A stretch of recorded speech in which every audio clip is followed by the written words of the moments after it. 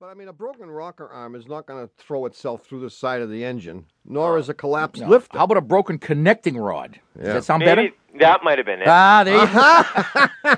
Okay, no, because a rocker arm costs about $10, and it's trivial to replace. Yeah, he would have fixed that. Yeah, okay, well then that must not This have been was it. something that was very expensive to repair, right? Yeah, he said the only way around it would be to get a new engine. Yeah, connecting rod. And so he said, like, it's going to put a hole through itself. And so I've been driving this car around all the time, and I've gone, like, on the turnpike and everything. Oh, you fool. Yeah, see, that's what I wonder. Am I being a foolish, naive, is this another bad decision made in my youth? All of those things. In fact, you may be a moron.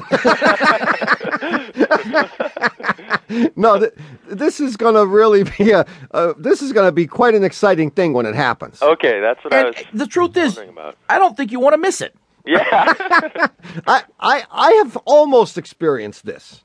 I didn't throw a rod, but you should pardon the expression, sucked a valve. Wow. And the same thing happens. The engine immediately stops. Mm-hmm. I mean, immediately, just about as immediately as anything can happen. 1 second, the engine's going, and then boom, it stops, and it makes a lot of noises. Yeah. And it's pretty exciting. Yeah. But you probably won't get hurt unless, of course, you happen to be just pulling away from that semi that's coming down the highway, and you're just crossing in front of it. You're cutting off a semi. Right. Then you sure you could get hurt. Right. But, I mean, that could happen by running out of gas. I mean, that could happen with all kinds of things. That would be an indirect result of the engine failing. Exactly. But not as a direct result of the engine failing are you going to die.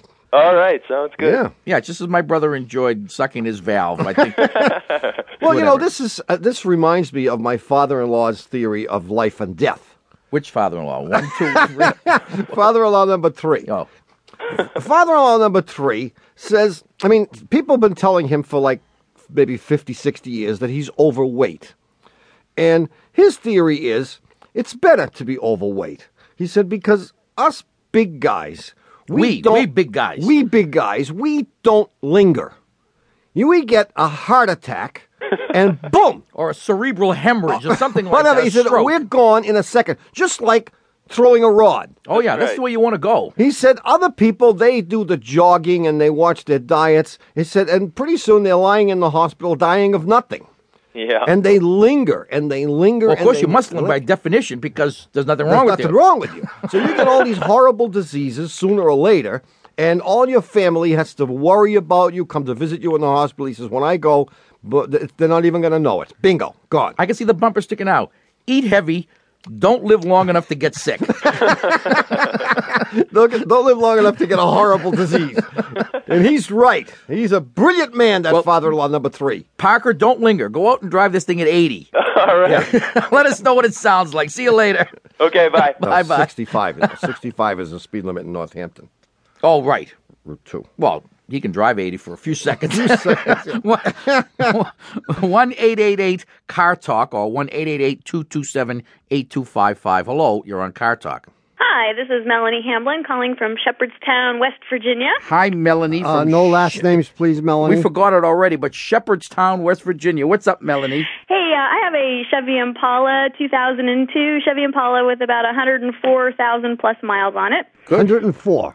Yeah, and it's been going through a lot of oil recently. When you say going through a lot, what's a lot? Yeah, like, okay, I had been kind of took it to a Jiffy Lube last time, and they filled it up, and as it goes, I never check the stick to make sure they fill it, so I take their word for it. But after about 400 miles, my car light came on telling me I was low on oil, and I went to check it, and sure enough, it was just the very tip was wet. And that was the first time it had happened? No, well, it had started going like only 3,000 miles between oil changes when the light would come on, and it used to be that I could go 5,000-6,000 miles and the light would never even come on, and now it just seems to be getting less and less. But this last time it was like 400 miles, and then and they did check things over and said it wasn't leaking, and I can verify that my garage does not have any leakage in it. Oh, okay. Okay, well, that's not necessarily the definitive test. And then you could have a leak that's only leaking when you're driving. You know, but you would probably see something on your garage floor if you parked in the same spot all the time.